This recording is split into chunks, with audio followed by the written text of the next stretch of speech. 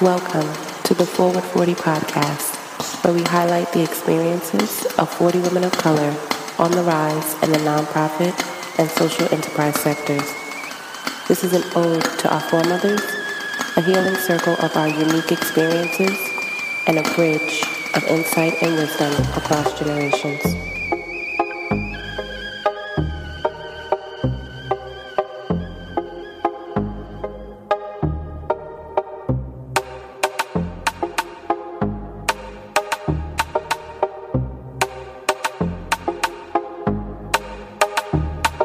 Welcome back, everyone, to another episode of Forward 40. Very excited for the guest that we have in the guest chair today.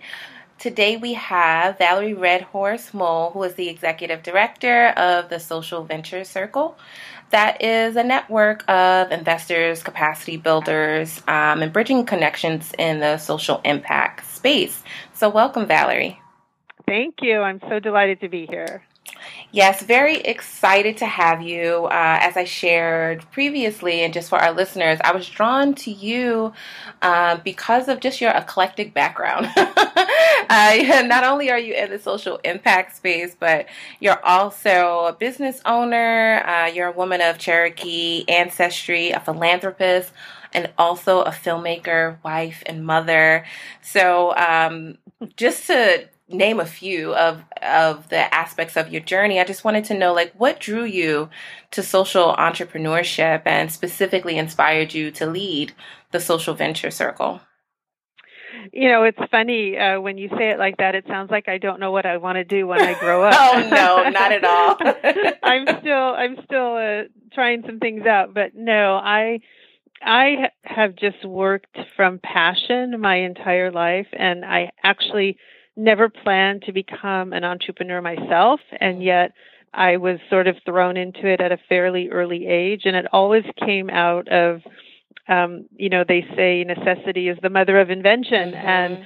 and that's sort of how it was for me, because I went to college thinking that, and I did major in film. And then I also had a day job where I got experience with finance, working for a very large investment bank. And I honestly thought at that young age that someone would hire me, that a big studio would hire me in the film industry, and that a big investment bank would hire me in the finance industry. And what happened is I'm, as you mentioned, I'm American Indian, and I had an opportunity to speak to Senator Daniel Inouye, who's now, he's passed on since then, but, he basically said to me, you need to serve your community. We need to control our image in the media, and we need to control our finances, and you really need to start your own businesses to empower others in your community and really think about both of those industries. And it wasn't easy, but I saw that he was right. And so that led me to start my own businesses as a film production company. And then I launched an investment bank on Wall Street. And, you have to find investors, and I had to draw on help from friends and family and all kinds of things. And it wasn't easy being someone who was Native American, and I did not come from wealth or privilege.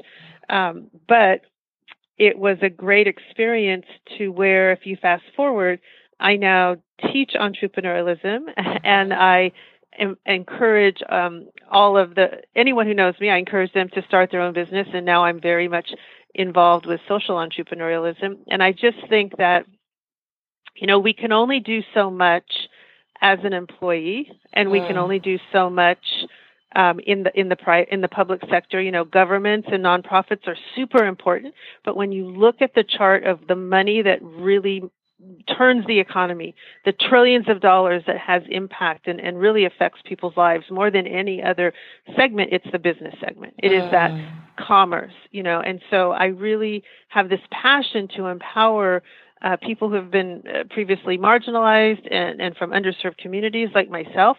I had no one in my family who had ever been a business owner. Correct. Per se. I had no one that knew the term venture capital or private equity. Exactly. So that's sort of how I gravitated to all of that, just, by passion, really. That is beautiful. And I admire that you were still able to find your footing in balancing the filmmaking and then also the investment banking and leverage your networks to, be in the position that you are today to then impart those gems and wisdom onto the industry and the next generation. To the point that you were making about, like underserved communities and also marginalized communities, like right now as we're grappling with the relief efforts or the recovery efforts, they're more so around the economic impact of the pandemic on small businesses and business owners, and specifically businesses that are owned by people of color. If you were to envision a better normal post-COVID, and granted, I believe the recovery and the relief is going to be on a continuum, what do you feel like that would look like in terms of access for individual business owners and for investment for institutional partners? Well, it's interesting because my view hasn't changed. I felt the same way before COVID-19. All that COVID-19 has done is really highlight the disparities and the bias in our system and how broken our systems were. And then now it's just, there are some of these businesses that probably won't recover. And it's just so tragic because I don't think the global population realized, even though there were many of us trying to send the message and out in the press and, reiterating how unfair and unequitable the poverty divide is and the wealth divide is, and the wealthy are getting wealthier. And, there were messengers out there, but now suddenly, the spotlight is there and people are really standing up and going, oh, well, wow, this really is unfair. And there was this huge divide. Yes. And so I think for me, it's the same desire that I had before, and that is the world of institutional capital, which is the access to loans, access to capital, access to the money that evolves around the world and really is the economy, has to be controlled and managed by the group of, in the same proportions, I should say, as what the world looks like. So it cannot be controlled by one group of people. And a lot of people will say to me, so, are you mad at white males? No, not at all. I'm married to a white male. It's not their fault. It's just that white males right now control the majority of the institutional capital in the world. And therefore there has been this perpetuation of generational control that goes to people that look like them. It's not, I wouldn't say it's their fault. It's a systems problem. It's a pipeline problem. It's an access problem. It is what it is, and it needs to be shown for what it is, and it needs to be fixed. And so when we can gravitate to a place where fund managers are brown and black and red, and that means that they're supporting businesses who are brown and black and red, and they're the managers and the owners of the banks, and they're the ones who are controlling the assets, we're going to have a much more equitable environment where immigrants will have access to capital because there will be people in the community that understand their needs. Right now, it's just not an equitable and just system, and we have to gravitate to that. And I believe there's ways to do it, and there are people right now, a lot of nonprofits that I believe have the solutions. It's just how do we get the system to actually shift and listen and, be as concerned as the rest of us are. Yes, and I completely agree. There's definitely been movement shakers and builders in the space that have been driving for representative leadership at the decision-making table to drive this change and to shift where the scales are in terms of who has the power in terms of an investment and also access. And it's like, even with that knowledge, there's still this, well, what do we need to do? It's like sometimes you just need to remove yourself from that seat, provide more space at the table for others. Yeah, absolutely. And I would say, though, it usually doesn't happen voluntarily. And a lot of people have said to me, but who has the power to make that change? And I would tell you that a lot of us hold power we're not even aware of. And it doesn't have to be power in the terms of assets. We don't have to have a lot of money in the bank. But I'll give you an example. At Stanford, where I teach part-time, the students led a movement there called Who's Teaching Us, #Who's Teaching Us. And their whole point was They wanted to be taught by people who look like them. That doesn't mean that there can't be white males teaching them, but it shouldn't be all white males. They wanted it to be more representative. And what they realized is because their bodies in seats at that university hold power, their voice had power. And so they didn't have to have money to have power, but by being there and being a stakeholder in that, their voice had power. So my point is all of us who have spending power, all of us who have voting power, we have power. And if there was a movement, who's holding our assets, something similar, I want people to understand that we do have power and we do have a voice. And I do think it's our younger generation that are discovering that voice in ways that are so exciting than ever before. Yeah, thank you for adding that next gen perspective, because that's actually one of the things that I wanted to provide, the opportunity for you to share more about, like in addition to your work at SVC, you're also, teaching a course at Stanford, Entrepreneurialism for Racial Equity and Social Impact. And that is, it's very specific and very much needed in the classroom. And it's primed at the point where the younger generation is actually considering what their career pathways can be. And entrepreneurship is a viable option. Can you just tell us more about like the genesis of that course, and what else are you hearing from the next generation of social entrepreneurs? Well, first I will tell you, it is a great joy in my life. And my own daughter was in the class last year. She was a junior at Stanford last year, and now she's a senior and she's a TA. So wait, she was in your class? She was in my class. Wow. And as a young Native student, she wanted to take the class because it is offered through the comparative study of race and ethnicity, that department. And what's interesting, though, is when I first was asked to consider teaching, everyone on staff at Stanford and in my department thought that I would need to teach at the Graduate School of Business because of my background in finance and entrepreneurialism and all of that. And I said, absolutely not. When I look at the demographics of the Stanford Business School, and it's one of the best in the country or in the world, there's no doubt, but the demographics of who gets in don't look to me like the communities I want to work in. And so when I look at the undergrad diversity, though, of the students at Stanford, they get an A+ on that. They have so many wonderful, diverse, and it's not just, racial ethnicity, it's lived experience, it's gender identity, it's countries from where you come. And so it is such a wonderful mix of students and bright, but not just bright in a book learning sense. These are bright students that want to make a difference in the world. And my daughter was actually very embarrassed because I cry in this class when it clicks and students really get the content and they realize that we're trying to start businesses that don't just make a profit, but that make a difference in the world. And I use the word regenerative.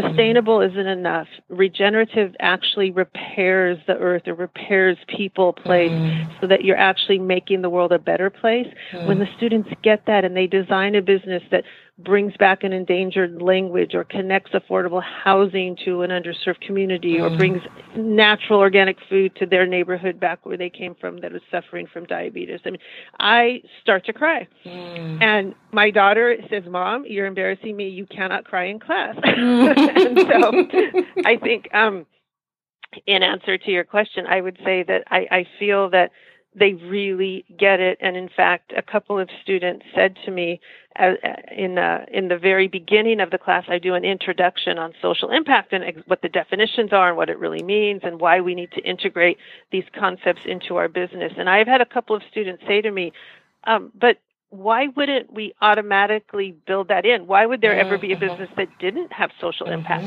And it's so interesting to me that a young 18 to 21-year-old has that perspective and doesn't realize how many businesses have raped and pillaged our land and our people and our planet and had no idea that impact would even be a part of the business plan. Yes. And then, and that's where the inspiration is, right? That, like this, a growing generation that that has that inclusive and equitable lens in how they are approaching their learning, and then also the world of work and what it is that they want to create and they want to be a part of, which is a call to action for us. Yeah, and I would also add something that I observed that I think is very important for those of us that identify with either an underserved or marginalized community of any type. There's something about the students that I notice that is very refreshing. I come from a generation, particularly of Native Americans, that have some anger. We've been through a lot in my community, as has the Black community, as has the Latinx community. I mean, we can go back and point to government programs and racism. I mean, you know the history. Yes. And so I have often been working with people in my own community where I have to say to them, I'm not sure that attitude is going to get us forward, if you're going to go in with just real anger. And what I've noticed about these students, as an example, I have a young woman who identifies with the LGBTQI community, and she identifies as a transgender. And she's building a company that has gender-neutral clothing. And in addition to being a for-profit clothing line that is eco-friendly and has, beautiful designer clothing, she's doing an entire educational section on the different pronouns and the different, just understanding about the gender, narrative, I should say. Because and she's not doing it, and actually I think she uses they as a pronoun, and I apologize. But the way that it's being done is not in anger. It's not in with any sort of attitude other than this is an education, because we realize that what we're doing is important, and someone else might not understand what we're doing. And I love that some of these students, almost all of them, come to the table with a mind for let's educate, let's come together, let's hold hands, let's move forward, let's find solutions, as opposed to I've been wronged and let's get even. And then thank you for sharing that, and also congratulations to the student for finding a way to bridge their own identity with a learning component to their venture.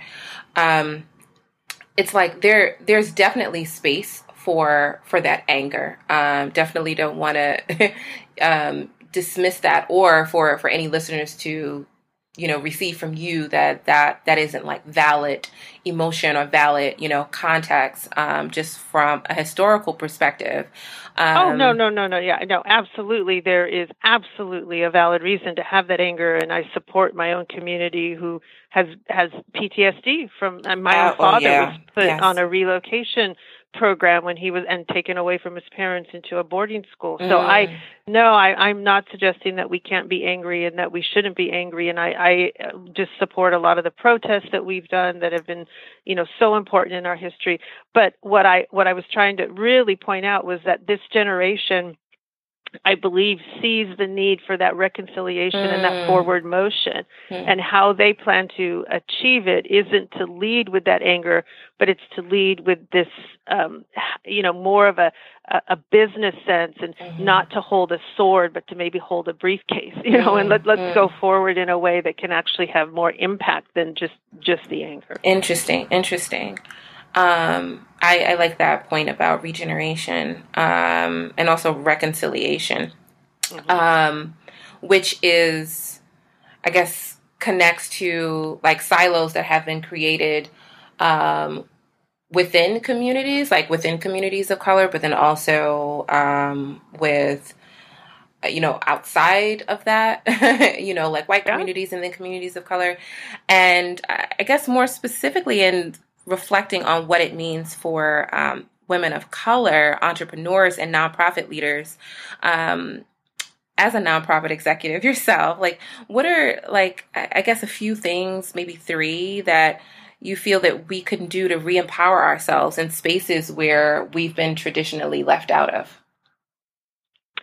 Well, one thing that I noticed when I came from working with tribes, which I did for over 20 years, into the Social Venture Circle, where I'm the executive director, as you mentioned, and Social Venture Circle, by the way, has a almost 40-year history in the impact investing space and the business, as a force for good. They have some of their founders were, Ben and Jerry's and Seventh Generation, the old wonderful companies that were really pioneers. And so they've been doing this work for a very long time. And one of the first things I noticed when I met with all of our members and then all of our kind of what I call ecosystem partners, mostly nonprofits, and many of them are nonprofits focused in a particular community, I noticed what I would call these silos. And it wasn't a real negative thing, but, as an example, there are over 4,000 organizations in the U.S. focused on clean water. And that's great. There's nothing wrong with that, except they're all doing different things. And consequently, we don't have one big aggregate movement that's making a big enough difference. It's like these wonderful incremental points of light. And so what we've started to really, and this isn't just my viewpoint, it's everyone's viewpoint right now, especially with the sort of post-COVID-19 fallout, is we can continue to work in silos as Black women or red women or water conservationists, and we will do good work. But what if we put aside any differences and looked at our commonalities and our common goals and created those big social movements, those big political reformations, those big things that can happen, kind of like what Martin Luther King did, what Gloria Steinem did, combining efforts. And it doesn't mean that you can't continue to do your local effort or whatever it is that you're focused on, but if we can do it together, and I would say if I had you asked for three things, I would say think of the power of network, think of no scarcity mindset, don't think of other people as your competitor. That's a big one in my community. Oh, yeah. And then think of common goals. How do we reach those common goals? And it breaks down into teamwork typically. And I am a huge sports fan. I think you know that. I have a husband who played in the NFL. My daughter is a beach volleyball player at Stanford. And my son, all of my kids play. And so I am that quintessential team mom. And I look at everyone through the lens of, you're my place kicker and you're my offensive lineman and you're my running back and we're all going to do our job and we're going to do the best we can do to win the Super Bowl. And so if we work together, let's go win the Super Bowl. And if that means weird and unusual partnerships and collaborations, I love it. Similar to that, I know that sometimes what holds people back from asserting their positional power, their authority in spaces to network, some of the things that fall into those limitations is kind of, I don't have the title. I'm not the executive in this room. And as an executive, for those that are struggling with, I don't necessarily have the title to back up this, these wonderful recommendations. Like, what would you say to those emerging leaders? Well, first of all, I've never been one to like titles.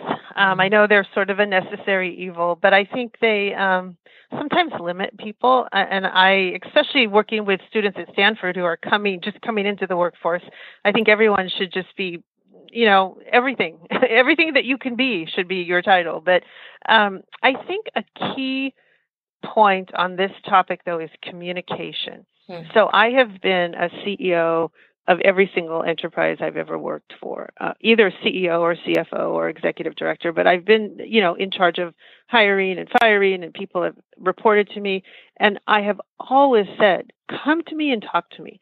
If you want to do something, and it may not fall into what you think your job description is, I am all about flexibility. But, I want you to talk to me. And I tell that to my students at Stanford, communication. If you can't make a deadline for some reason, just talk to me.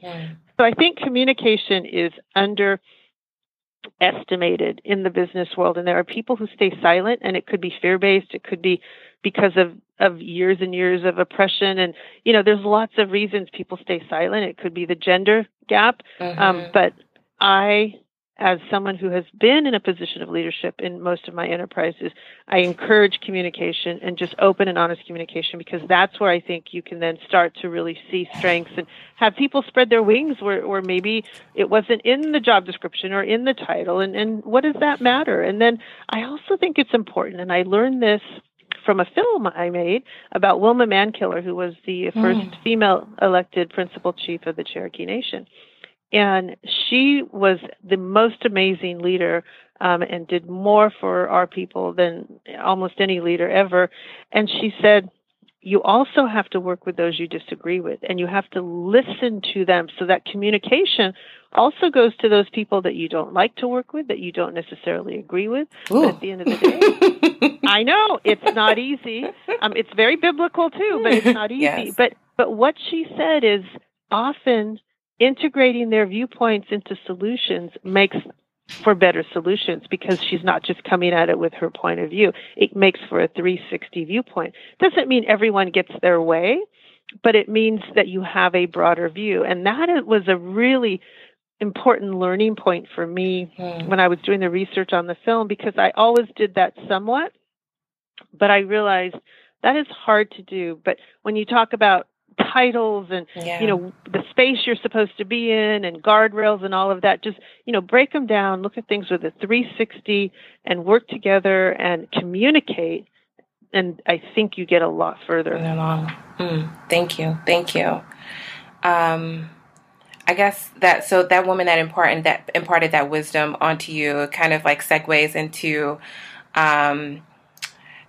my question about like just tangible insight, in addition to the wisdom that you have already shared around like either whether there are particular resources, social venture, or entrepreneurial resources that you would recommend for our audience. So whether it's like books or networks, maybe like, I don't know, 4 or 5 that you would recommend. No, I have a list of so many, but I picked 5 for you. Oh, yay!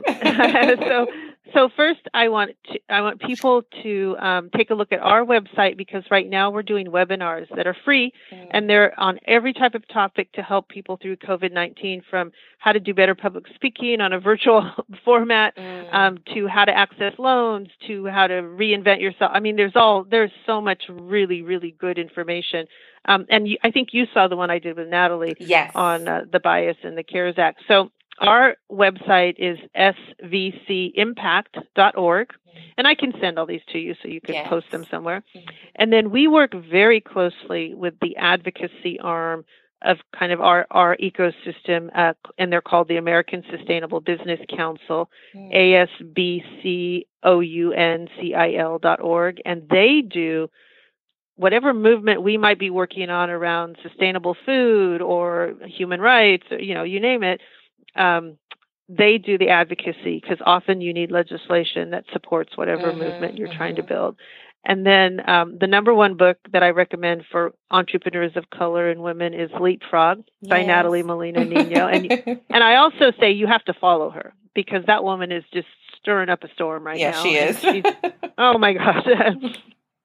And then another woman that she's working with right now, addressing the bias in the CARES Act, is Morgan Steinman. And she wrote a book called Real Impact. And that's a very strong book explaining how impact really is viewed and kind of what it really means when we talk impact, especially in our investments. And then the final website, it's a really, really interesting group, and it's purpose-economy.org. Okay. They're actually out of Europe, and Europe is way ahead of America, by the way, around impact and equity and inclusion and all of that.